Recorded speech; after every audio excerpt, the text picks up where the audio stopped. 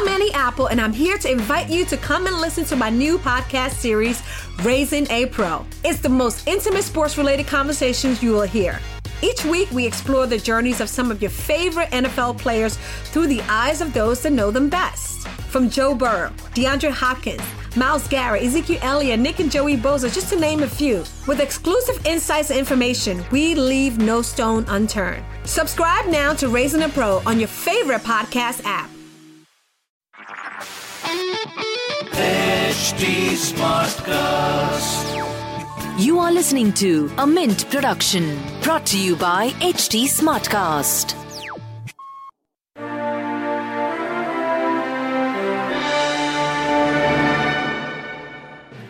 Hello and welcome back to Mark to Market, a Mint podcast with a fresh take on news and what they mean for the markets. I'm Aparna Iyer from the team, and today's episode is on India's banks. Banking shares have seen one of the biggest gains in the ongoing equity market rally. Rally is of course fueled by global liquidity that doesn't seem to reduce and the enthusiasm from the vaccine for COVID-19. Bank stocks are cyclical, and such cyclical stocks tend to reflect the potential recovery in the economy first. That explains why banking shares are soaring these days. But can Indian banks justify these gains for much longer? Perhaps not. Some analysts have already turned circumspect on the ongoing rally.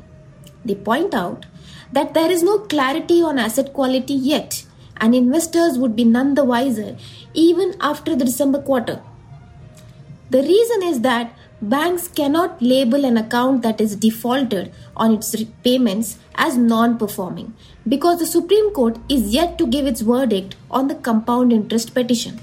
This means that the headline bad loan ratios won't show just how much stress banks have on their books. But lenders can give investors more clarity through voluntary disclosures. In the September quarter, most private sector banks such as HDFC Bank, ICICI Bank, Axis Bank and Kotak Mahindra Bank, and even some public sector banks such as SBI and Bank of Baroda had given pro forma bad loan ratios that excluded the impact of the standstill of Supreme Court. In other words, lenders had indicated what their true bad loan ratio is.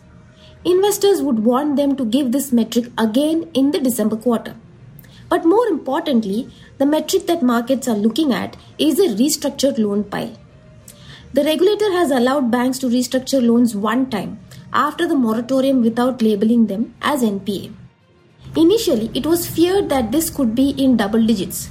However, most banks have indicated that not many loans have come up for restructuring, and the proportion of such loans may not exceed 5%. Both these numbers, the pro forma NPA ratio and the restructuring, are not mandated by the regulator to be disclosed, but making them public helps lenders manage investor expectations. As far as growth recovery goes, most private sector banks are expected to show sharp improvement in their loan book expansion. In their earlier updates on the December quarter, some of the lenders have already shown a strong loan growth. For example, HDFC Bank reported a loan growth of 16%, while Bandhan Bank reported 23% growth. Expectations are that retail loan growth would have reached pre-pandemic levels in the December quarter. That would help banks to boost their core income. However, since lending rates continue to be under pressure, banks are unlikely to report an improvement in their net interest margins. On the whole, private sector banks may trump public sector peers in profitability. Analysts also expect banks to report reasonably healthy headline numbers, both in asset quality and growth. But only one of them is a truer picture of the balance sheet. And that should give investors enough reason to throttle back on their optimism of late.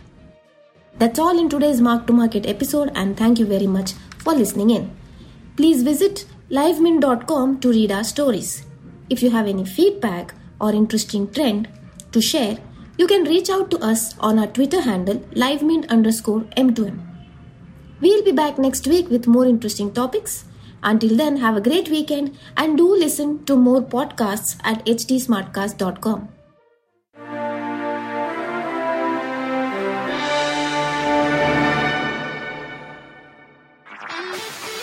This was a Mint production brought to you by HT Smartcast. HT Smartcast.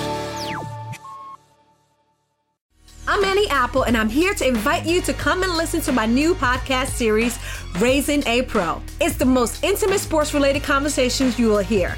Each week, we explore the journeys of some of your favorite NFL players through the eyes of those that know them best. From Joe Burrow, DeAndre Hopkins, Myles Garrett, Ezekiel Elliott, Nick and Joey Bosa, just to name a few. With exclusive insights and information, we leave no stone unturned. Subscribe now to Raising a Pro on your favorite podcast app.